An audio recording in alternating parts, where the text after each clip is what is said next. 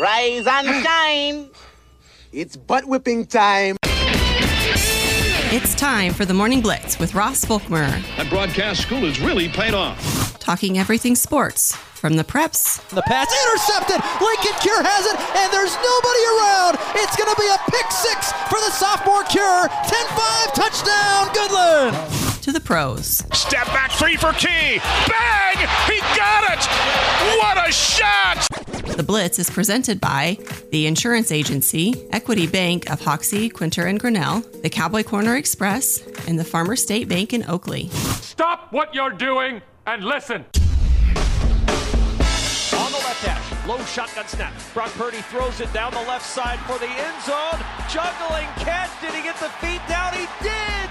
Ronnie Bell with a leaping grab for a 49ers touchdown. And San Francisco takes a 9-3 lead.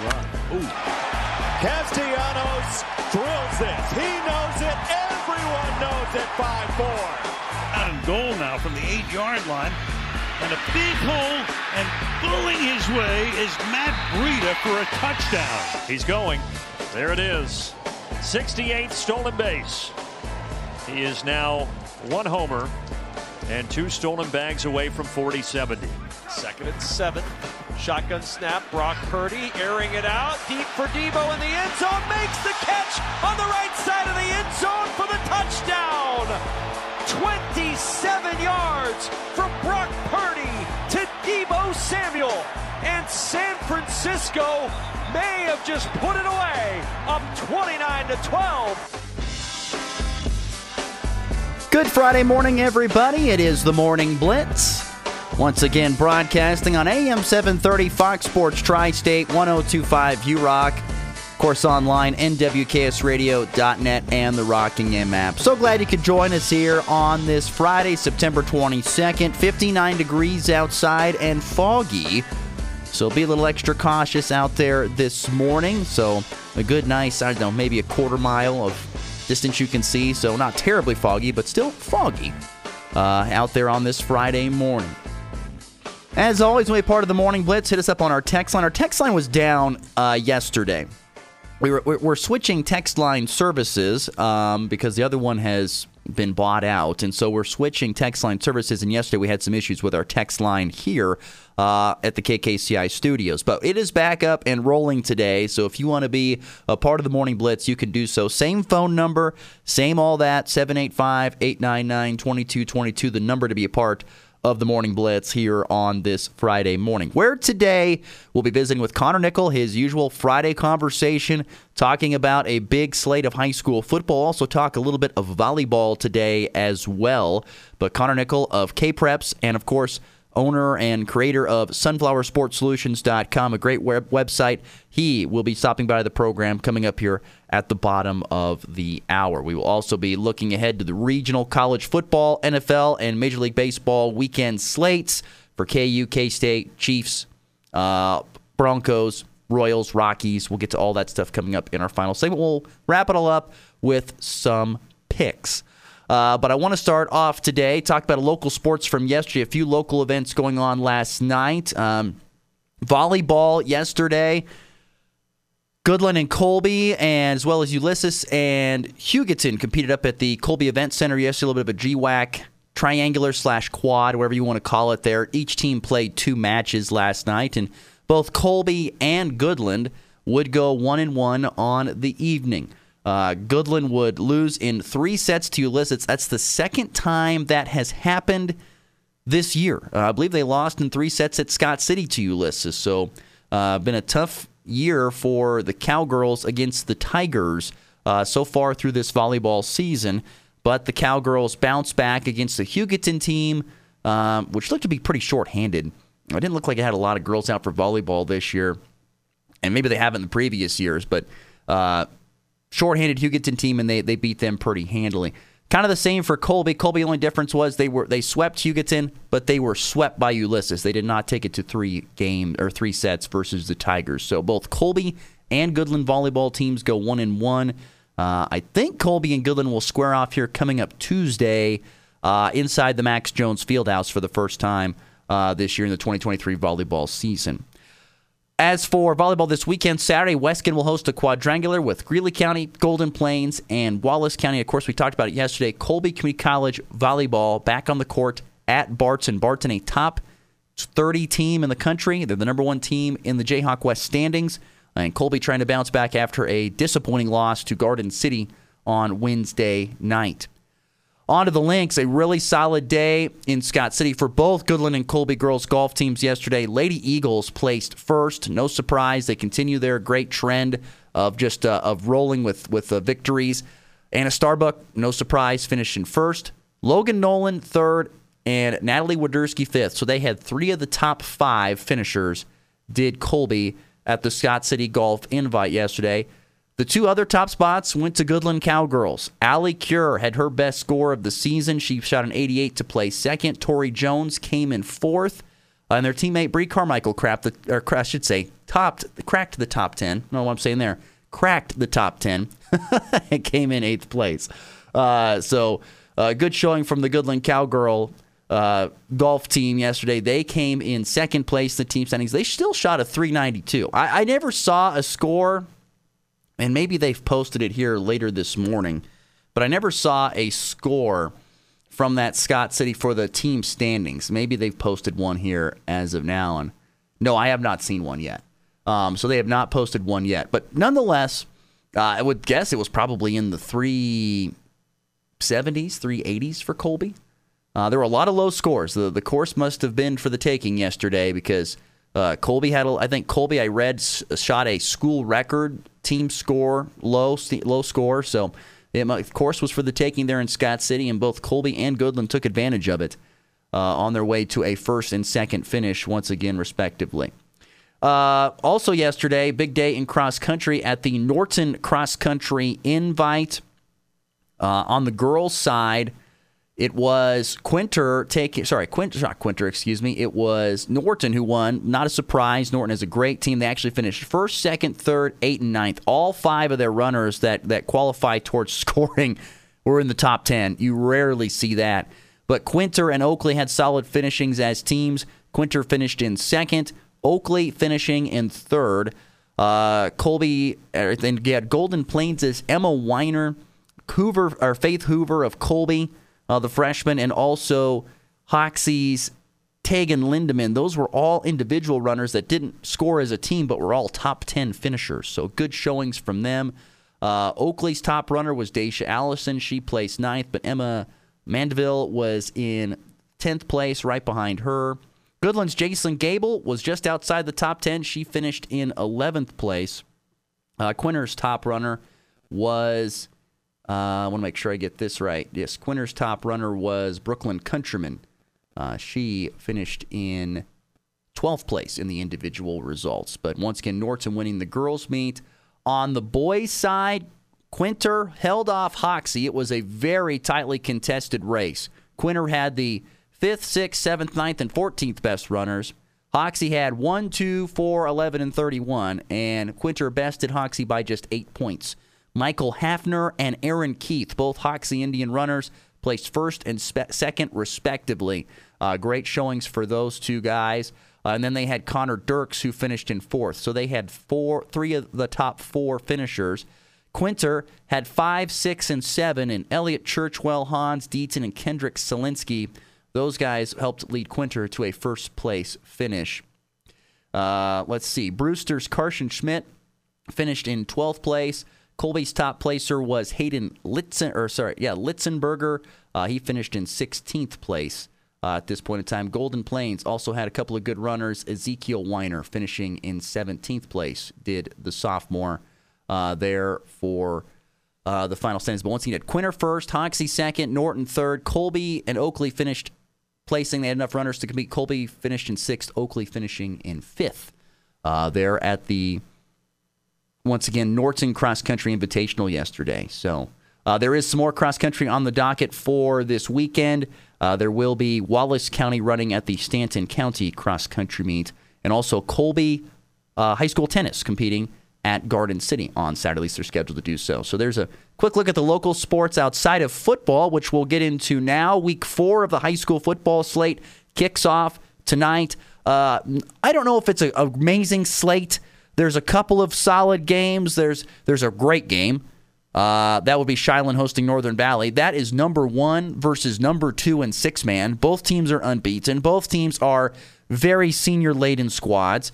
I know Connor Nichols is more than likely going to talk about that coming up at the bottom of the hour, about how big of a game this is in 6-man. Think about it from the Shiloh perspective. Shiloh just is coming off a weekend, or last Friday, where they went all the way down to Ashland, a 5-hour bus trip, beat Ashland, then comes back home, gets back at 3-4 in the morning, gets a week of practice, and now they got to take on the number 2-man team in Northern Valley. That's what they got to do next. That is really, really hard scheduling right there for the Shiloh Cougars. Northern Valley, though, coming off a very close game against Ingalls. A very close. Now, Ingalls is a good team itself, but Northern Valley just barely held off Ingalls 30-25. So this ought to be a very interesting game. There's a whole write-up on it on K-Preps if you'd like to read more about this one. But Northern Valley, Shiloh should be a dandy of a football game here. That's number 1 versus number 2 in the 6-man rankings tonight up there in Bird City. That should be a dandy of a football game and a ton of points. Like if they set an over-under, I'd hit the over. Probably 90 to 100 plus points combined. Going to be a lot of points scored in this Northern Valley Shiloh game. Should be very entertaining. But once again, I go back to the point that Shiloh might have 3 of, if they don't have, I don't know, they probably do. I'd say Shiloh probably has the 3 best players in 6-man. Pablo Bermudez, Brady Ketzner, Logan McCarty. Those are the 3 best players in 6-man football in the classification. And some of those guys would be starting on 11-man teams. Guarantee it. But they're playing 6-man football. They're highly talented. I think they're going to be able to take care of Northern Valley, but I do think a lot of points will be scored. It will be a highly entertaining football game. That's the best game on the docket this week for high school football. Rawlins County hosts Hill City would have been a really good one. Rawlins County off to a 3-0 start. Hill City, though, stumbling out of the gate due to injuries. They've been really ravaged with injuries, but that game would have been huge. If both teams were healthy, probably would be an unbeaten versus unbeaten game. That's Rawlins County's homecoming. It should be entertaining. Look forward to seeing how it all shakes out, but I'm guessing Rawlins County probably gets the win because once again, Hill City just not at full strength. There's a couple kids for Hill City that are very key pieces that are injured and are not able to play probably until October. Some other good games include, and this one I guess because the reason for it is that someone's got to get a win. Oakley comes in 0-3. Plainville comes in 0-3. In tonight's matchup there. I believe it's in Plainville, if I'm not mistaken. No, sorry, it's in Oakley. Oakley hosts the Plainville Cardinals tonight there in Oakley, and so that ought to be an interesting game. I was looking at the Massey ratings for this game right here and seeing kind of what the spread would be and how the computers are putting it in there. And right now, Plainville still, about a 17-point favorite at this point in time. According to the Mass rankings, they're predicting a 36-26 or 36-20 score, so a 76% chance of victory for the Plainville Cardinal. This is an even game. I'll be intrigued to see. This is where your great coaching, like Jeff Hennick, comes in. We're a big fan of Jeff Hennick, great friend of the program. He's done a great job everywhere he's been. This is one of the tougher years he's experienced in a while. He's had some great success at Oakley. He had great success at Wallace County. This is another tough year for him, but this type of game where both teams are 0-3, I would not be surprised if we see Oakley get a win because great coaching sometimes helps you get that over the hump. But to me, that's an interesting game. Even though both teams are winless, it means that one team is going to go home with a victory tonight, and maybe it'll be the Oakley Plainsmen. A few more other games tonight include Decatur Community hosting Quinter. Quinter should be a heavy favorite in that. Wheatland-Grinnell hosting Wallace County. Wallace County probably a heavy favorite in that game. Tri-Plains-Brewster host Western Plains-Hilly. That might be a good game. I think Tri-Plains-Brewster probably able to get it done. Hoxie going to Stockton should be an easy win for the Indians, one would assume. Golden Plains host Greeley County. Could be a good 6-man game. Wescan at Rolla. A game there in 6-man as well. And then, of course, you have the two other 11-man teams playing in 3A. You've got Colby at home hosting Hugoton. The Eagles coming off a dominant performance down at Cimarron last week. And a very convincing win against the Cimarron team that I think is very shorthanded. They just don't have a lot right now there at Cimarron. They did a few years ago. They had one of the best players in 3A football in Braxton Harrison, but he's graduated. He's a couple of years into college now. Trace Copper's a really great athlete. I think he's the quarterback from what I've been able to see. He's a great athlete, but I just don't know if there's a ton around him at this point in time. And so Colby takes care of Cimarron like they should. Colby has proven to be a very effective team against some lesser opponents so far in Ulysses and Cimarron. They struggled against Holyoke. Hugoton is another one of those teams that's probably better than Colby, at least on paper, going into this game.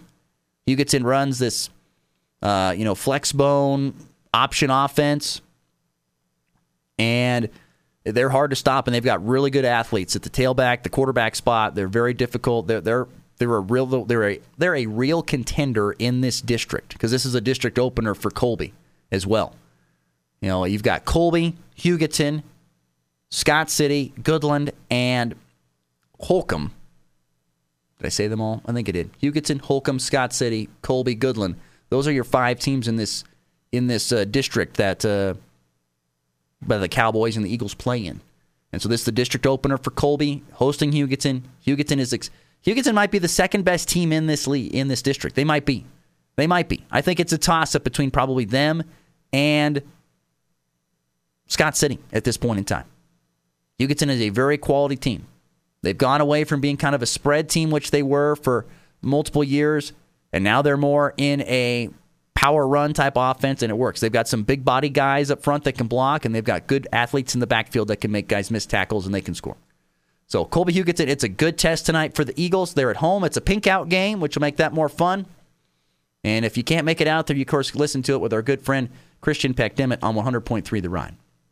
So Christian will join the show and talk about and give you the coverage of Colby versus Hugoton. Eagles versus Eagles tonight at Denon Field on 100.3 The Rhine. And then here in Goodland, the Cowboys home for the second consecutive week, and for the third time in the first 4 games, the Cowboys will host the Longhorns from Holcomb High School. This is a series that has not gone Goodland's way in a very long time. I almost want to call it the Teeter Bowl because there's so many storylines surrounding it. Former Goodland head coach back to 2013 was the last year that Kent Teeter was the head coach. 10 years ago here in his final year for Goodland. Had the last real successful season, last winning season for the Goodland Cowboys underneath Kent Teeter. Went to Holcomb. Had great success, won himself state title.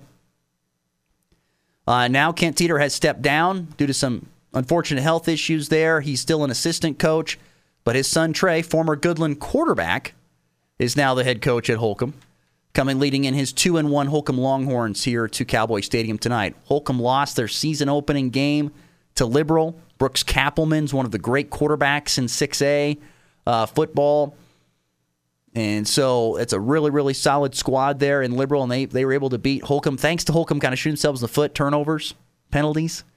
Wasn't great.